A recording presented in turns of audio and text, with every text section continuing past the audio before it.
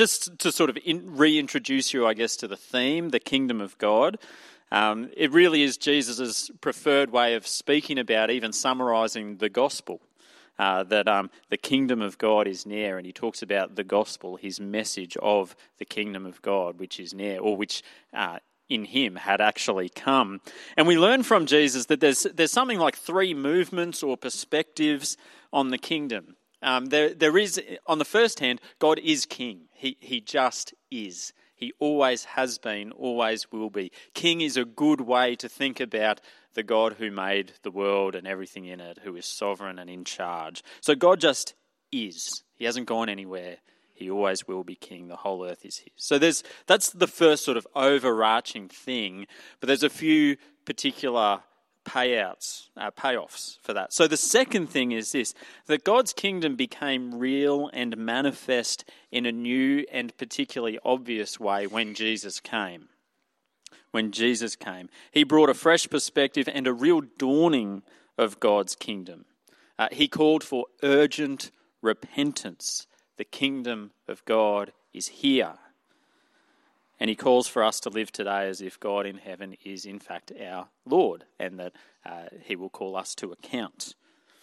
But the third thing is that although God is king all the time, in every place, in every way, and although God's kingdom came in a particular expression and sort of a new dawning with Jesus, there is a third movement still to come when, much like as we prayed in the Lord's Prayer, your will be done, there is a time still to come when God's will be done on earth, uninterrupted, unhindered and unhidden, in the same way that it currently is done in heaven.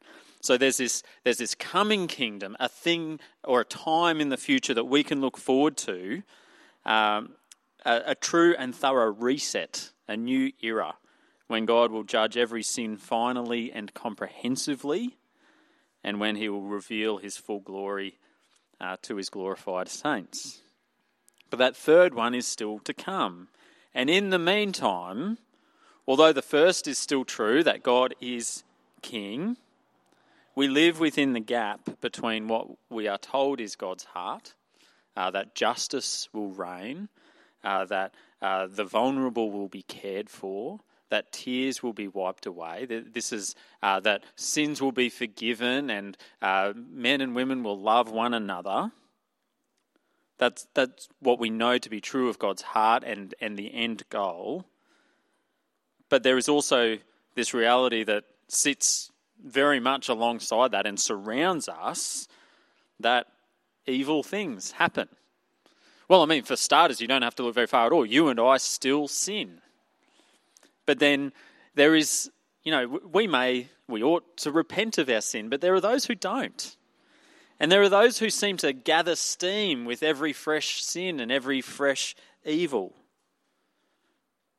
And Psalm 10 is a psalm that articulates that and gives us some help to navigate what it means to live in this world, in this time. So Psalm 10 declares, for example, in verse 16, towards the end, it says, "The Lord is king forever and ever." So it's a good psalm to look at it under this theme of the kingdom of God. The Lord is king forever and ever. But without a hint of irony or schizophrenia or contradiction, the writer of the psalm spends most of the time talking about just unabated wickedness in the world. So at the end, after reflecting on wickedness, he's able to say the Lord is king, but it's chaos and mayhem. Although in verse 16 he says the Lord is king forever and ever, he begins in verse 1 by questioning God, almost accusing God of being far away and absent when trouble strikes, as if God might even be the kind of God who would shrink from difficulty. So verse 1 is the beginning. "Why, O Lord, do you stand far away? Why do you hide yourself in times of trouble?" And then in verses 2 to 11, this picture gets painted of a wicked man who is also powerful and arrogant and without meaningful opposition, who just gathers steam as he goes.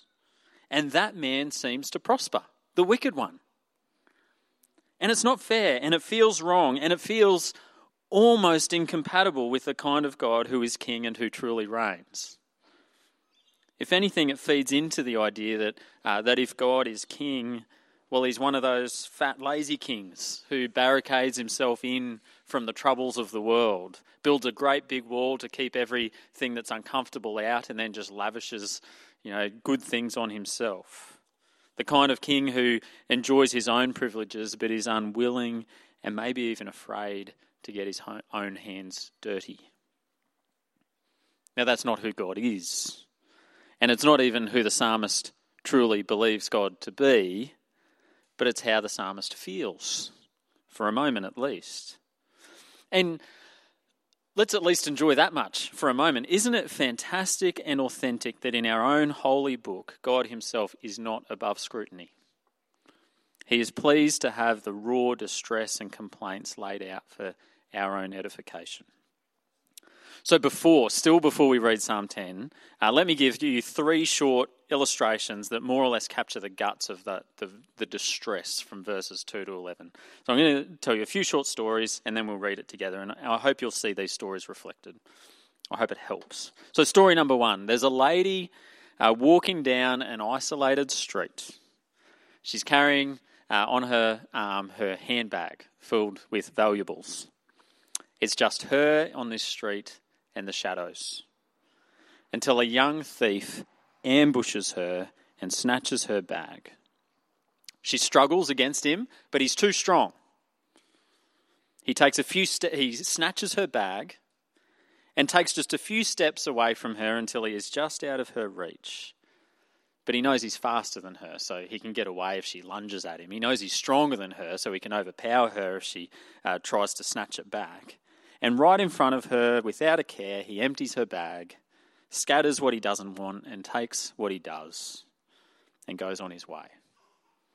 There's police in the city who could put a stop to it, but there's none nearby. Verse 1, why, O Lord, do you stand far away? Story number 2 is similar to the first one. There's a lady walking down a street. She's got a handbag on her arm filled with her valuables. But this time it's a busy street. There's lots of people in the street. But this time it's not just one young man, a thief who attacks her. It's a gang of young thugs who emerge from the crowd and grab her bag. They're too strong and they're too many for her to resist. And even though she cries for help, it's an obvious scene and it's a crowded place, no one nearby has the courage to step in because they're intimidated by the gang too. There's so many of them. And they've got so much pluck.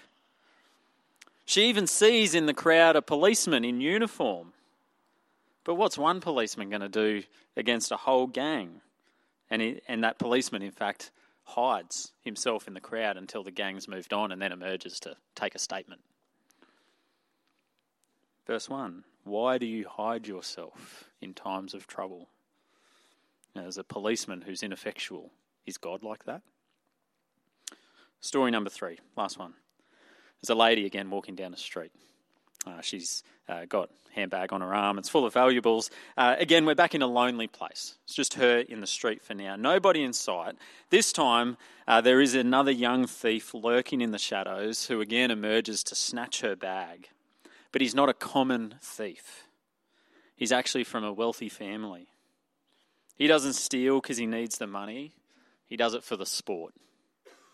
And he's not afraid of consequences because there are no consequences for him. There never have been. He knows that if it comes down to her words against his, well, his family lawyers can get him off the hook. It's happened before. His family's power and influence have gotten him out of every single scrape so far. Verses 4 and 5 of Psalm 10 speak of this wicked man. It says, all his thoughts are, there is no God. His ways prosper at all times. Your judgments are on high, out of his sight. As for all his foes, he puffs at them. It says the wicked man's thoughts are, well, there is no God. His ways prosper at all times. God's judgments are on high, out of his sight. Little things like the law or consequences are meaningless to this man, merely theoretical, on high, sort of out there in the universe, but never actually coming home to roost. So let's read Psalm 10 together. See if you are able to recognise some of those stories and characters. See if you recognise this world and maybe even your own experience. Psalm 10. Why, O Lord, do you stand far away? Why do you hide yourself in times of trouble? In arrogance, the wicked hotly pursue the poor. Let them be caught in the schemes that they have devised. For the wicked boasts of the desires of his soul, and the one greedy for gain curses and renounces the Lord. In the pride of his face, the wicked does not seek him. All his thoughts are, there is no God. His ways prosper at all times. Your judgments are on high, out of his sight. As for all his foes, he puffs at them. He says in his heart, I shall not be moved. Throughout all generations, I shall not meet adversity. His mouth is filled with cursing and deceit and oppression. Under his tongue are mischief and iniquity. He sits in ambush in the villages. In hiding places he murders the innocent. His eyes stealthily watch for the helpless. He lurks in ambush like a lion in his thicket. He lurks that he may seize the poor. He seizes the poor when he draws him into his net. The helpless are crushed, sink down, and fall by his might. He says in his heart, God has forgotten. He has hidden his face. He will never see it. Arise, O Lord. O God, lift up your hand. Forget not the afflicted. Why does the wicked renounce God and say in his heart, you will not call to account? But you do see, for you note mischief and vexation, that you may take it into your hands. To you the helpless commits himself. You have been the helper of the fatherless. Break the arm of the wicked and evildoer. Call his wickedness to account till you find none. The Lord is king forever and ever. The nations perish from his land. O Lord, you hear the desire of the afflicted. You will strengthen their heart. You will incline your ear to do justice to the fatherless and the oppressed, so that man who is of the earth may strike terror no more. It's God's word. Well, I hope, of the three stories I told at the start, it's easy for most of us to recognise a truth in them. In and of themselves, I hope, but particularly in light of that psalm. They are the sorts of things that might happen on any day, and probably do happen every day. Brazen wickedness and bullying. People who do wrong, who seem to continually prosper from it, even gaining power from it. And not really even feeling the need to hide or justify their wrongdoing, but increasingly boasting about it. Untouchable and untouched. And it's not just on a societal or political scale. To get even more real for a moment, and maybe you've already gone down this path in your mind, you have probably personally fallen victim at some time to an evil, remorseless, or untouchable person. The kind of person who might never face the music for what they've done to you. The kind of person who may never even privately face the music, might not even privately face their own wrongdoing in their own conscience, might not even consider an apology or a change of their ways, not even think those things are necessary because, it doesn't matter. And if it's the case that you've never personally been there, I'm sorry to say there's still time. God may reign, but he makes no bones about the reality of sin and evil in this world that he reigns over. In light of the reality of evil, in light of the gap that we live in between knowing God and his heart and experiencing the world's evil, this psalm is a gift from God. So 3 simple points I want to make about how this psalm is a gift. It gives us a prayer, it gives us propositions, and it gives us a prophecy. Just 3 short points. First of all, it's a prayer. It's what it is. It is written as a prayer. It is written in the first person addressed to God, which is what prayer is as we speak to him. And it is, as I've sort of already alluded to, there is in this prayer permission to speak to God really quite frankly. Isn't there? Why, O Lord, do you stand far away? It's almost accusing God of something. It's certainly a complaint. There's not a complaints process to get to God. You can speak to him directly. Why do you hide yourself in times of trouble? Gives us a prayer. And in giving us a prayer, it tells us that in trouble, that's what you must do. You must pray. And I know each of us are different when it comes to prayer. Some of us find it easy. Some of us, it's the natural and obvious first thing that we do. It's a daily thing. And that for others of us, it's the last thing that we think of. If you're of the latter type of person, then remember to pray. Next time you face trouble, pray. God can hear it. God does hear it. The other thing in this prayer is that it gives us the words to pray. It gives us a script. And I know that the modern Western inclination is to not use scripts for things like prayer, because that would make it no longer authentic and no longer from the heart. But read Psalm 10. It's authentic. It's real talk, isn't it? That is from the heart. And what a blessing to be given a script for having real talk with God.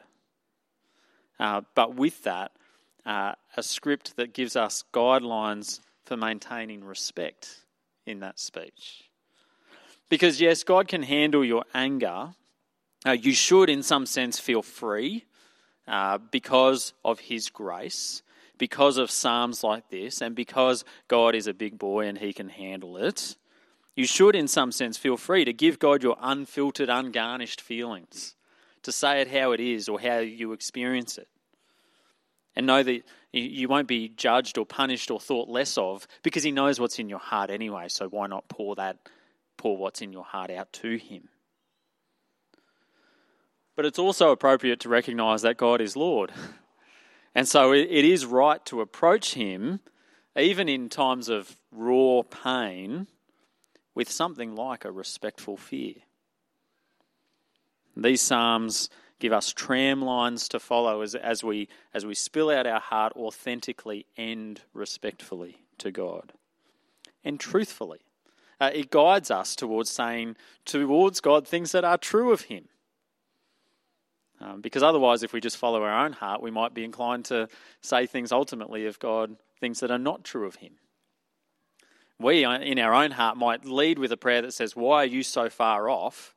Why do you hide yourself? And finish in our prayer even more convinced than ever that God is far off and that he's hidden himself.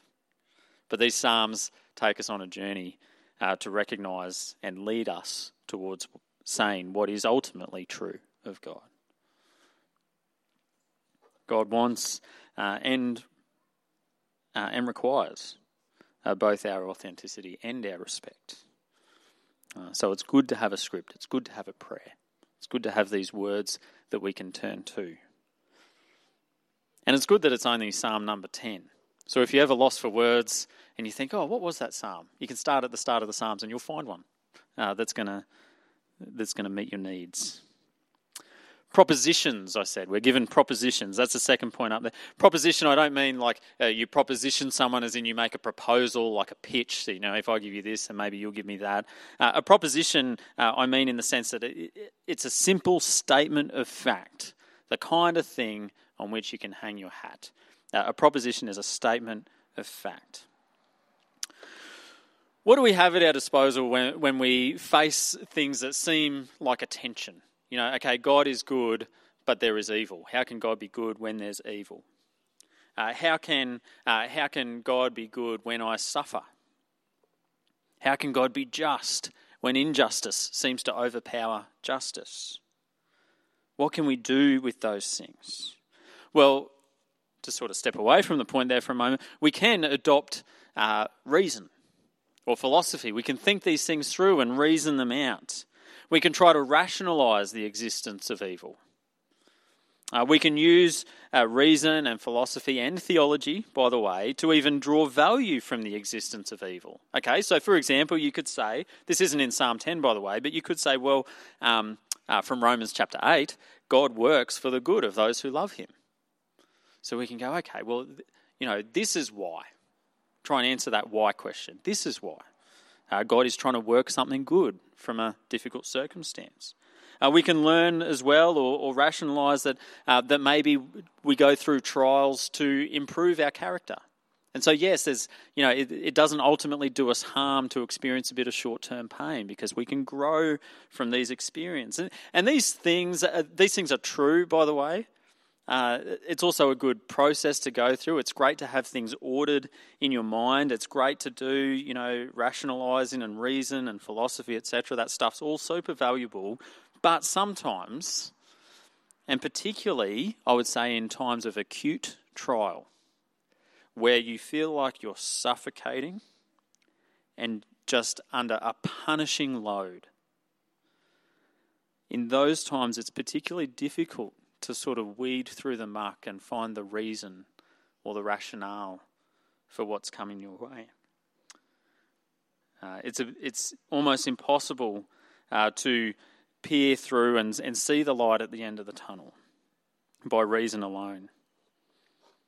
Sometimes it's a relief to dwell with just a small number of simple, straightforward propositions. Sometimes faith requires just a taking hold of a statement that is true that may not in the moment even feel true. So there's a few propositions in Psalm 10. Verse 14. But you do see, it says. And verse 1 starts by saying, why do you stand far away? Why do you hide yourself? Verse 14 simply says, without reason, without philosophy, without any of that, just says, but you do see. It's okay to say, God, why don't you see? Why don't you look? Why don't you pay attention? But don't forget the next part where you have to then also say, but God, I know what is true. You do see. You see everything. You are king. Verse 17 is similar to that. It says, Lord, you hear the desire of the afflicted. Remember that simple proposition. God hears. God hears prayers. Doesn't feel like God hears your prayers? That's okay. He does hear your prayers. Just have that thump in your head. God hears. God sees. Verse 18, you will do justice to the fatherless and the oppressed. Gee, it feels like injustice is reigning. It feels like there is no justice. It feels like there's no hope. God will do justice. That is who God is. It is what he is like. And verse 16, of course, it's why we're here in Psalm 10. The Lord is king forever and ever. What a proposition, to use that nerdy word. What a statement. What a truth to hold in your head whether or not it feels true. The Lord is king forever and ever. The Lord is king forever and ever.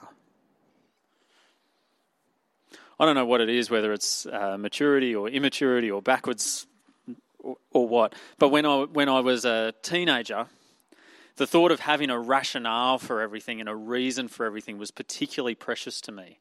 It was particularly helpful for me to learn that, the Bible is reasonable. It stacks up. It answers questions. It makes sense of things. And that to me is still, it's part of what God used to hold me close in his kingdom and in his family. But more and more, I think this might be a progression of faith or something like maturity. More and more, I'm content to just dwell with the facts and not have to have all the reasons all the time. The Lord is king forever and ever. Doesn't feel like it? He is. Doesn't feel like he's close? He is.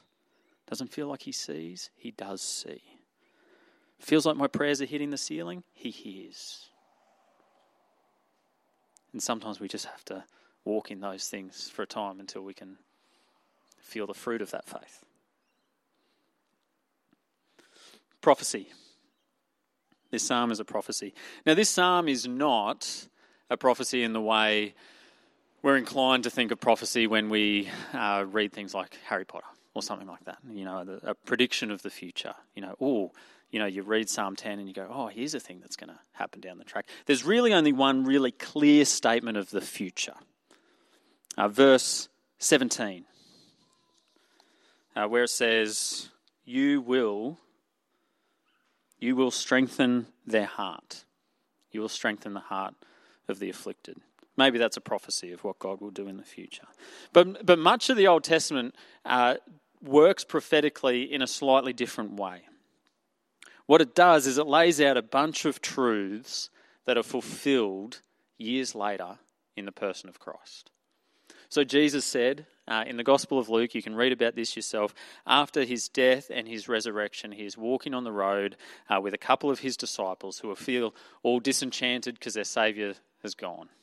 And Jesus appears and walks with them, and it says that he, beginning with the law and the prophets, he told them from the Scriptures everything about himself. Jesus used the Old Testament, not just things about, not just words about, a Messiah will come, a baby will be born of a virgin, etc., but all of the Scriptures of the Old Testament, the narratives, the laws, the commands, the Psalms, everything that was paving the way for a future arrival of the one who would fulfill them, who would obey them. And so this really is an almost essential step in reading the Psalms. And it will help you read the Psalms more appropriately and less individualistically. Read the Psalm to see where it speaks about Jesus, or to see where Jesus' life is reflected in it. And maybe you can't see it exactly in Psalm 10. I mean, it is, after all, mainly about a wicked man.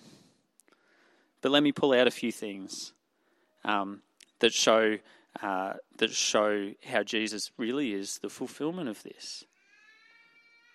And this is important because, as it says in the book of Hebrews, it says, we do not have a high priest who, and I didn't write this down so I can't remember it exactly, but it's something like, we do not have a high priest who is unfamiliar with our pain, or who is unfamiliar with our suffering. We have one who knows our pain and knows our suffering. And so if we read through Psalm 10 going, gee, here's someone who is poor and afflicted, we could expect to see Jesus, a poor and afflicted man, who nevertheless came to save us, and who proves stuff like the Lord is King to be true. So verse 2. And I'll sort of flash these things up here as we go. Verse 2, it says in Psalm 10, in arrogance the wicked hotly pursue the poor. Now, one thing we do know about Jesus is that he was poor. We know that because when his parents presented him at the temple, they had a couple of options of sacrifices that they could make. One, if you had enough money, and a couple of doves if you didn't. And his parents made a sacrifice of a couple of doves for Jesus. So he's from a poor household. And, we read about those early days of Jesus' life. We'll do it again this coming Christmas. How, as an infant, his family was visited by angels. He was visited and given gifts by kings. But he was one who was laid in a manger. He was pursued by an arrogant king, Herod, who sought to kill him.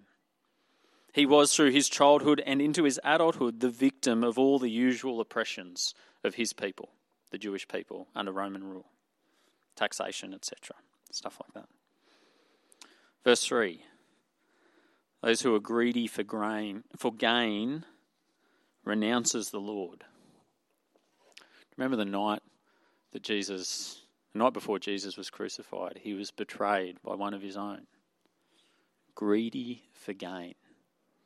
Sold him for money. Verse 4 talks about the wicked man who in his thoughts says there is no God.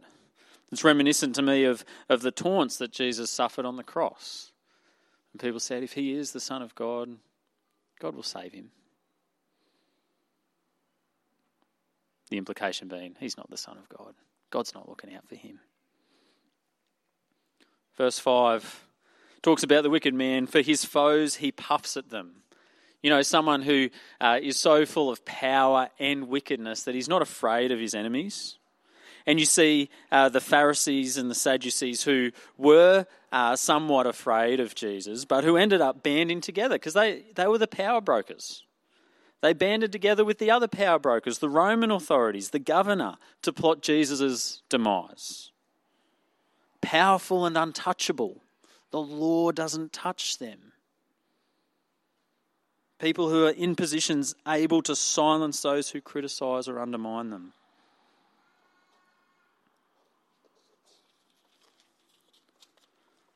Verse 8 says, again, of the wicked man, he sits in ambush in the villages. In hiding places, he murders the innocent.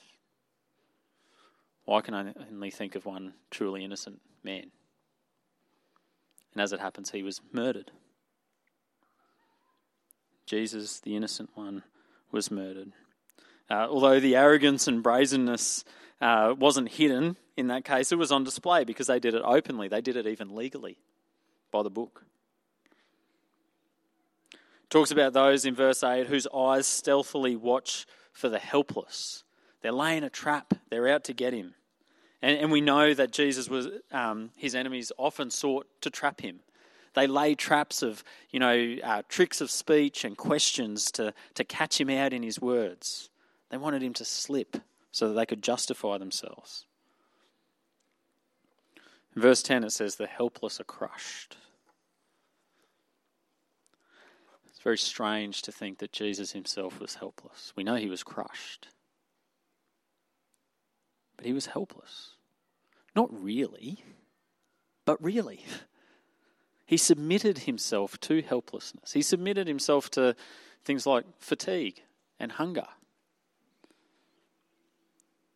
He submitted himself to his own enemies. As I said, many times he was told by people, you could save yourself if you really are the Son of God. And the irony is that he could save himself because he really was the Son of God, but he chose to stay in that space of helplessness. He subjected himself to the authorities and every kind of weakness and injustice. He was crushed and bruised for our iniquities. We don't have a God who's far off at all. In our suffering, in the wickedness of the world, in the shame and sadness, God, our King, he's not a God who's afraid to get his hands dirty. He's a God who meets us and experiences it more than we ever could have asked or expected him to do.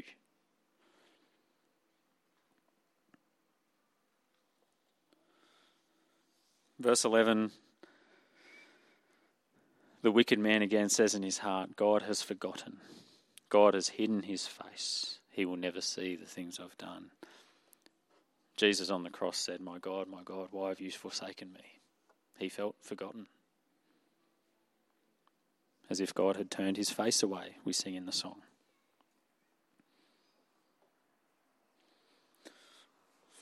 It's good, isn't it? That Jesus is in many ways the true fulfillment of this. He's the fulfillment of this in that he is the true victim of the oppression. More so than any of you or I could lay claim to. He has suffered so much. He's not a God who's far off. He's not a God who doesn't hear. He's a God who is with us. It says in verse 18, 17 and 18, O Lord, you hear the desire of the afflicted. You will strengthen their heart. You will incline your ear to do justice to the fatherless and the oppressed, so that man who is of the earth may strike terror no more. Man is of the earth. The Lord is king. Man is of the earth. A couple of things just in closing from that. We ought to have confidence that God really is king. The Bible says so. It is so. We can have confidence that he really is king in spite of the evil that we see around us. God's not ashamed of those two things laying side by side. Whose fault is the evil, by the way? It's sin that's produced it, but God himself submitted beneath it to suffer the consequences of it. We have someone who is with us in our suffering, who is with us in this life. And because of that, we've got someone to walk alongside of, someone to speak to in our prayers and in our pain, but someone we can count on who says that he will fight for the fatherless and the oppressed. He will produce justice in its time.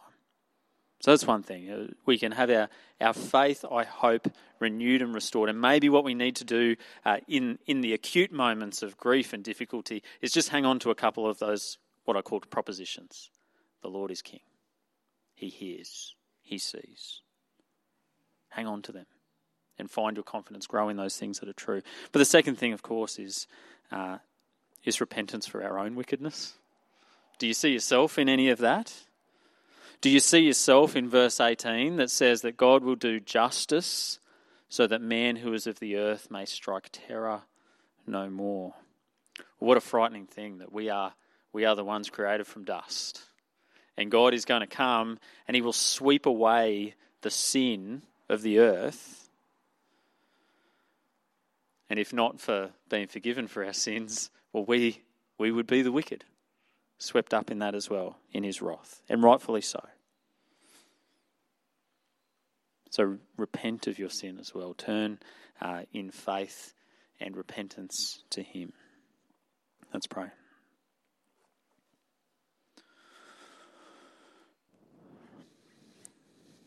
Dear God, you are Lord, you are King. Help us to hang our hats and build our lives on those truths. You are King forever and ever. You see us. You hear us. You will strengthen the hearts of the oppressed. We are of the earth, in your image, made in your image, but subject to you. But you are King in heaven. May we build our faith, and may you feed our faith on who you are and what you promise. And Father, we pray also that you will lead us to ongoing repentance so that we can have our sins forgiven, so that we can not be swept away with the other dust of the earth, but we might be raised to life with your Son when he comes. Amen.